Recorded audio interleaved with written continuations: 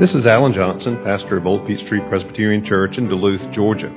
The Bible is God's Word. It describes itself as living and active, sharper than any two-edged sword. Therefore, any encounter with the Bible is a momentous thing because it never leaves us unchanged. My prayer for you as you hear this message is that the Holy Spirit will use it in your life to inform your mind, to feed your soul, and to help you grow in your faith in Christ. Please turn with me in your Bibles as we continue our series of studies in the Gospel of Matthew to Matthew chapter 17.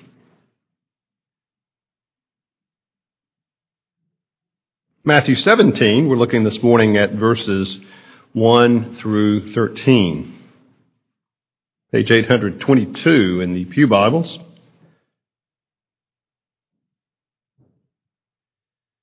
That roller coaster we talked about last week is heading up once again. We said last week that the last few passages have really had their ups and downs. Well, certainly heading toward a high point in not only in Jesus' ministry, but in the Gospel of Matthew as a whole, with the Transfiguration. Matthew chapter 17, verse 1, hear the word of God. And after 6 days, Jesus took with him Peter and James and John his brother, and led them up a high mountain by themselves. And he was transfigured before them, and his face shone like the sun, and his clothes became white as light. And behold, there appeared to them Moses and Elijah talking with him.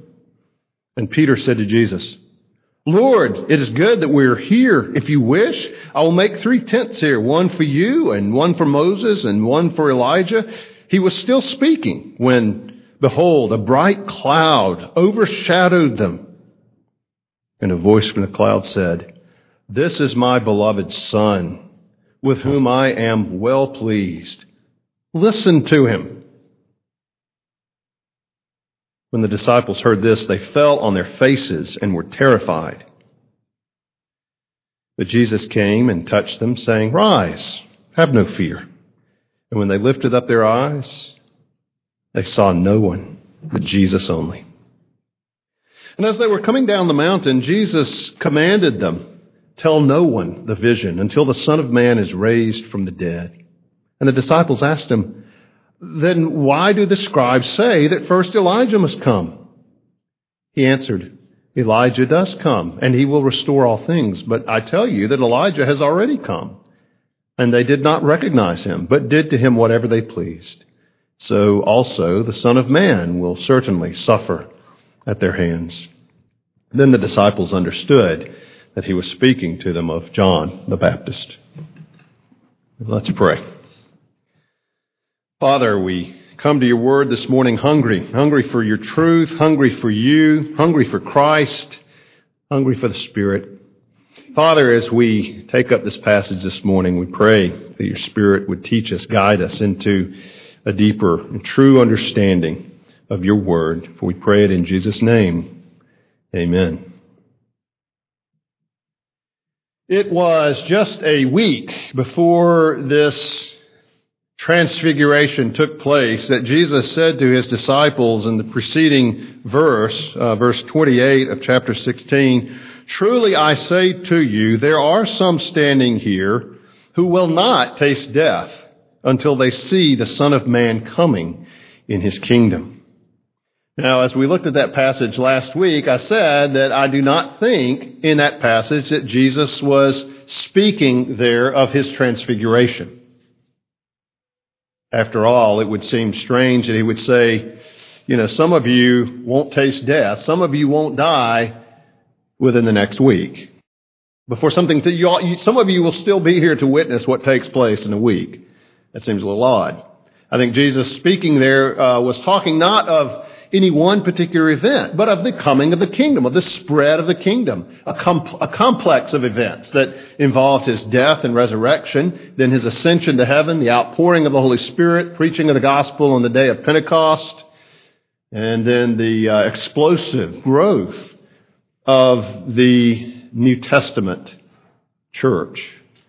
And certainly that was the kingdom. That was the kingdom coming with power. And not everyone who heard Jesus' words there were around to witness that. Judas Iscariot, notably, did not live to see those events take place. And even after they started taking place, we read of John, the son of Zebedee, who was put to death in Acts chapter 12. So he witnessed it to a point, and then the Lord took him home to be with him. However, I also think it's not coincidental that in the Gospels, after Jesus makes that statement, we immediately come up to a description of the Transfiguration. I don't think the Transfiguration is the fulfillment of those words, but I do think that the Transfiguration is just a foretaste or a glimpse into the nature of Jesus, the Son of God, the Messiah, who is building His church. I also think it's not coincidental that Jesus' glory in this way is not revealed until after Peter makes his confession. A confession that's made in faith that Jesus is the Son of God, the Messiah. A confession that's made, as Jesus himself said, not because Peter's figured it out or because someone told him, but because the Father has revealed this knowledge to Peter and to the other disciples, and ultimately to anyone, then or now, who believes in the Lord Jesus Christ. The Transfiguration, certainly a highlight in the life of our Lord and the life of these disciples who witnessed it. It tells us a great deal about Jesus, and specifically this morning, there are three truths about Jesus that the Transfiguration reveals. In the first place, it speaks to us, tells us something about the glory of Jesus. The Transfiguration, obviously, first and foremost, reveals something of Jesus' glory. So let's look at verse 1. After 6 days, Jesus took with him Peter and James and John, his brother, and led them up a high mountain by themselves. Now, why these three, not the 12? I don't know. Jesus did single out these three, maybe as sort of the first among equals, maybe the executive committee among the 12, to be with Jesus, to be witnesses of this thing that was about to take place. Led them up a high mountain. It doesn't specify, it's speculation about which mountain this might have been based on the geography, based on where Jesus was in chapter 16, but ultimately we don't know which mountain, but they went up a high mountain by themselves. And while they're there on this mountain, Jesus is transfigured, or we might use the word transformed before them. This strange metamorphosis takes place in this Jesus they had been with, and this Jesus that they knew. He begins to glow brightly. The way it's described here, his face began to shine like the sun. Not just a glow, but dazzling, blinding in its radiance, like the sun. His clothes became white as light. Presumably it wasn't just his face, his whole body is shining like the sun, and that brilliance came through his clothing that he was wearing. And as they're standing there, they witness this. What does it mean? Well, this was a very important occurrence for the disciples to see this, because Peter, and speaking for the other disciples, having confessed Jesus to be the Messiah, they now get to see a little bit of what it means when Peter confessed that he was the Son of God. You know, in just a few weeks, really, a month or two, we're going to be singing Christmas carols, singing those hymns that celebrate the birth of our Lord Jesus Christ. And there's one hymn that has the words in it, "Veiled in flesh, the Godhead see. Hail the incarnate deity." One of the staggering thoughts of the birth of our Lord Jesus Christ was that there in that manger was no one less than the Son of God himself. Well, that's who was standing here before the disciples. Now, when Jesus became incarnate, when he took to himself human flesh, or human nature, we speak about that. It's easy to formulate that biblically, but it's much harder really to comprehend what that entails. Paul speaks to it in Philippians chapter 2, where it speaks of the Son of God made himself nothing, did not consider equality with God something to be grasped, but made himself nothing, emptied himself, and took the form of a servant. What does it mean, made himself nothing? Well, one thing it does not mean. It does not mean that he gave up in any way, in the least degree, any of his divinity, any of his deity. When he became incarnate, he did not in any degree cease to be God. He became human. It was an addition, but there was no subtraction of his essential deity. But that deity was veiled. It was hidden. Now, there were times when we've seen it before now in the miracles that Jesus did. But these three disciples are privileged to see a view of Jesus, not just in what he could do, but in who he was. It's Isaiah there in the temple of the Lord, gazing on the Lord as the angels celebrate his staggering holiness. So these disciples had this view of Jesus, just a taste of it, just a glimpse of Jesus in his pre-incarnate glory. And it's blinding. It's dazzling.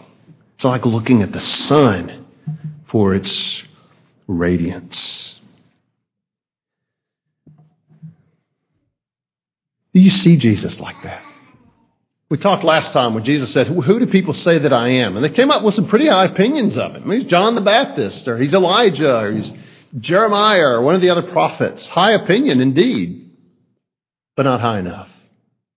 And Peter and the other disciples have it right when they confess Jesus as the Messiah, but now Jesus gives them just a view, a little bit of a taste of what that really means. So the Transfiguration speaks to us here of the glory of Jesus, just for a few moments, to see him as he really is.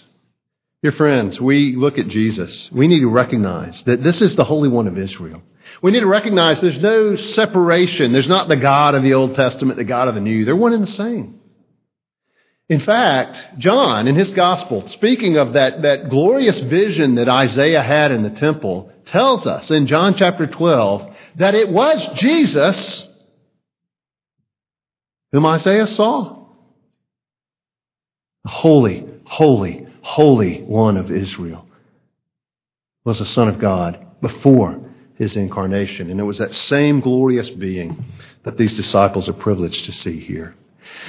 I sometimes pray this prayer of Moses. Lord, show me your glory. Remember Moses prayed that? And the Lord said, well, I'm going to put you in the cleft of the rock and I'm going to pass by and you'll see my back, but you will not see my front. You'll not see my face. You'll see my back. And I'll cover you there. And that's all you will see. And Moses was able to have that glimpse of the Lord. And when he came down, his own face was all aglow because he had been in the presence of God and he had seen the glory of God. I sometimes pray that prayer of Moses, show me your glory. Because as J.B. Phillips said, all too often our God is too small. We offend God by how meager our thinking of him really is. Do you ever pray that? You should, and I should. That God would reveal to us more and more his glory, his holiness, the magnificence of his being. It would do wonders for your faith and for mine. Well, that's what these disciples were privileged to see. It's the glory of Jesus. But the Transfiguration also instructs us as to the preeminence of Jesus. Look at what takes place. It gets even stranger. Verse 3, behold, there appeared to them Moses and Elijah. Exactly. Moses and Elijah. And what were they doing? They were talking with Jesus. Now, these disciples lived 1,400 years after the time of Moses. They lived 700 years after the time of Elijah. How did they recognize them? Well, we don't know. It doesn't say. Maybe there was other communication that took place. Maybe the Lord simply let them know that's who these two figures were. But they're talking with Jesus. And Peter starts talking. Lord, this is great. It's good that we are here. If you wish, I'll make 3 tents here. One for you, one for Moses, and one for Elijah. This is great, Lord. We need to make our guests comfortable.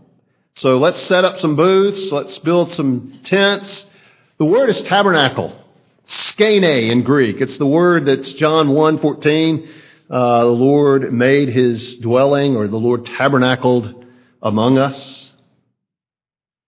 Now, Peter starts talking, and his intentions are certainly good. Let's make them comfortable. Let's preserve the moment. Let's keep this going. Let's accommodate our guests. Now, why Moses and Elijah? Well, certainly great prophet figures from the Old Testament, certainly preeminent men. Both had much in common. Both were representatives of the Lord. Both knew what it was to suffer rejection. Both were used mightily by God in their day. But you look at Moses. Moses was the great lawgiver. Elijah was sort of the prototypical prophet. And together, they represent the law and the prophets. In other words, what you have standing here embodied in these two men is the Old Testament, the Old Covenant. And Peter says, Lord, this is great. Let's build tabernacles to house each one of you. 3 tents.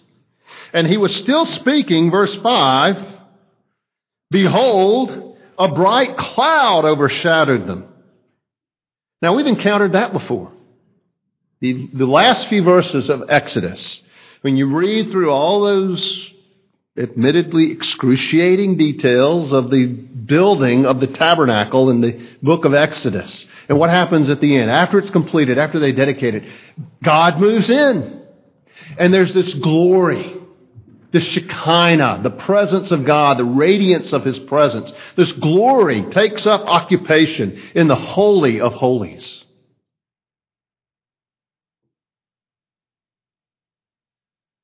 And there on the mountain, that same glory appears. This bright, luminescent, radiant, glowing cloud overshadows them. And as if that weren't frightening enough, it starts to talk. And a voice from the cloud said, "This is my beloved Son, with whom I am well pleased." We've heard that before. Where have we heard that before? The baptism. The exact same words at his baptism. It's as if the Father's joy and delight in his Son overflows. This is my Son.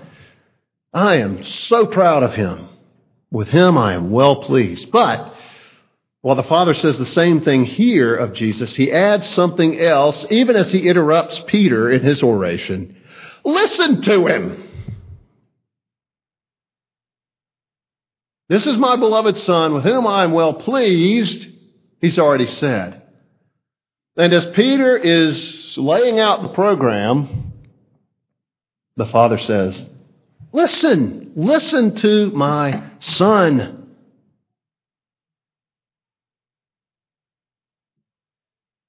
When the disciples heard this, they fell on their faces and were terrified. They dropped. They hit the dirt. They covered their faces. It was just too much.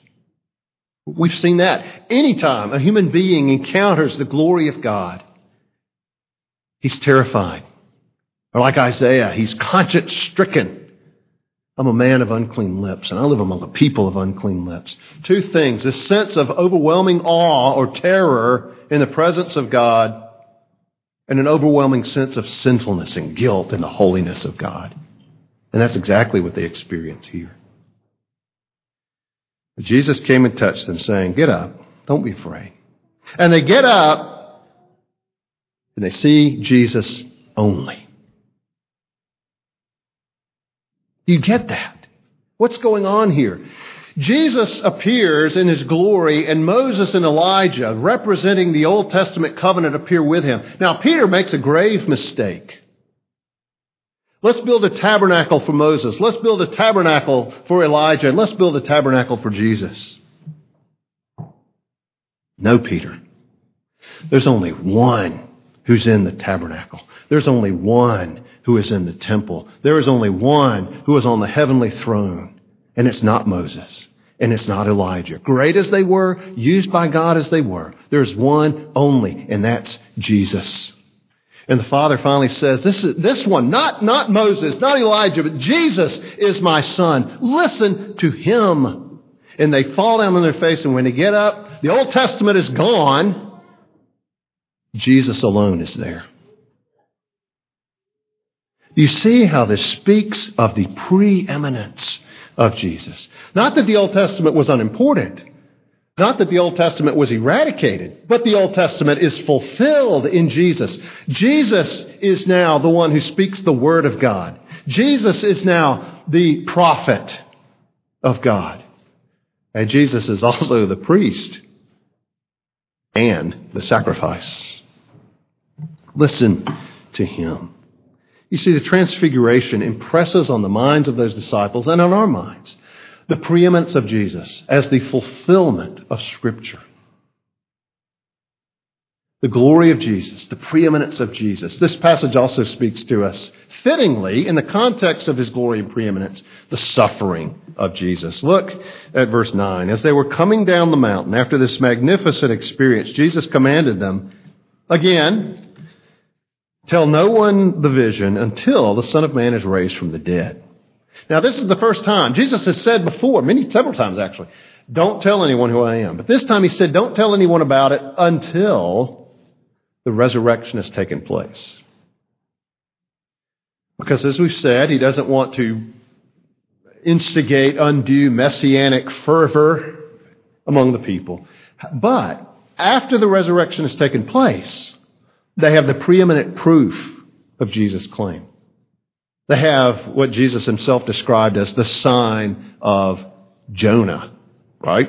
Because Jonah was 3 days in the belly of the fish, so the Son of Man would be 3 days in the ground, but he would be raised.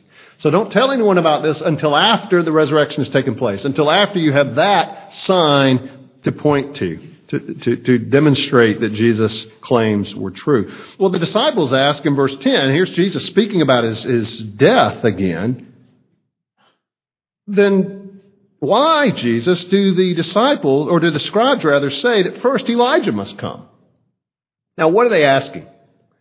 Jesus has already described his death to them, that he was going to Jerusalem and he would suffer many things at the hands of the elders and chief priests and scribes, and he would be killed, but he would be raised. Well, wait a minute. Let's get the chronology. The scribes say that Elijah will come first and restore all things, and then the Messiah. Now, the question is this: if Elijah comes and restores all things, brings in true justice and righteousness, then how can these things happen to the Messiah? This great injustice. Do you see what they're asking? It's a chronological question. It's a timing question. If Elijah comes and makes everything right, then how can these things happen to the Messiah afterward? Well, Jesus explains in verse 11. Elijah does come. He will restore all things. He agrees with the scribes to that point. However, the scribes have missed a significant fact of their recent history. But I tell you, Elijah has already come. And they did not recognize him, but did to him whatever they pleased. So they're right, although that restoration wasn't going to maybe be as all-encompassing as they thought. But Elijah came and they missed it. And they did all kinds of things to him. Ultimately, it wasn't the elders, teachers of the law, and the chief priests who killed John. It was Herod and the sordid circumstances we studied a couple chapters ago. Nevertheless, they rejected John. They did not recognize that he was the Elijah to come. But then note what Jesus says. Elijah came and he suffered and ultimately was killed in pursuing his ministry. So also the Son of Man will certainly suffer at their hands. Then the disciples understood. He was speaking to them of John the Baptist. Now, he's already told them that. Back in chapter 11. He is the Elijah who was to come. But now it's starting to kind of come together. They understood, okay, this was John the Baptist. We see what happened with him. He was the Elijah to come. And now we understand how it is that even though Elijah has come in the person of John the Baptist, the Messiah could suffer. Because the forerunner, the Elijah, John himself, suffered and was rejected and died. And Jesus said, just as it was with my forerunner, so also the Son of Man will certainly suffer at their hands. Pieces are starting to come together. But you see, once again, there's this overwhelming manifestation of glory together with talk of Christ's suffering. It was Martin Luther who said, you cannot understand one word of Scripture apart from the cross. Pattern with Jesus, as we've seen, is suffering and the cross and then His glory. That's the pattern for those who come after Him. Suffering in this life, the various afflictions that we live with in this fallen world, simply because it's a fallen world, or maybe specifically because of our faith in Christ, direct persecution for being Christians. We bear our own cross following a crucified Messiah, but the glory is coming. And there is a sense in which we could say Christ's own glory here is a down payment or a foretaste or a promise of our own glory with Him. But we are not above our Master. We are not above our teacher. Just as He suffered and then came the glory, so we suffer and then comes our glory in Him. That's where the prosperity and the health, wealth, and gospel preachers go wrong. It's glory without the cross.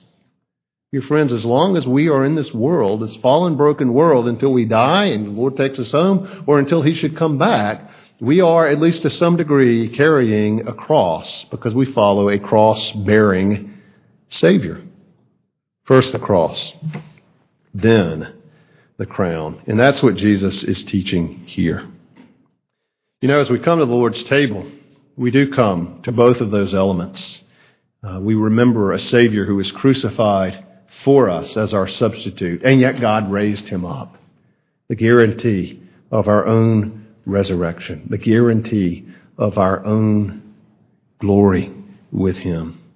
Do not let the cross, do not let the pain, do not let the discouragements, the disappointments, the heartbreaks of this life take your eyes off that transfigured, glorious Jesus. Because as He suffered and then entered into His glory, we in Him, suffer as we may now, will also enter with Him into and share in His glory. That's what the Transfiguration speaks of to His disciples then and to us today. Let's pray. Our Father, we thank You for this passage. Thank You for this magnificent outbreaking of Christ's glory. When the veil was just momentarily brushed aside. Father, we thank You that this is our Savior. We thank You that even now He is at Your right hand, reigning until every enemy is placed under His feet.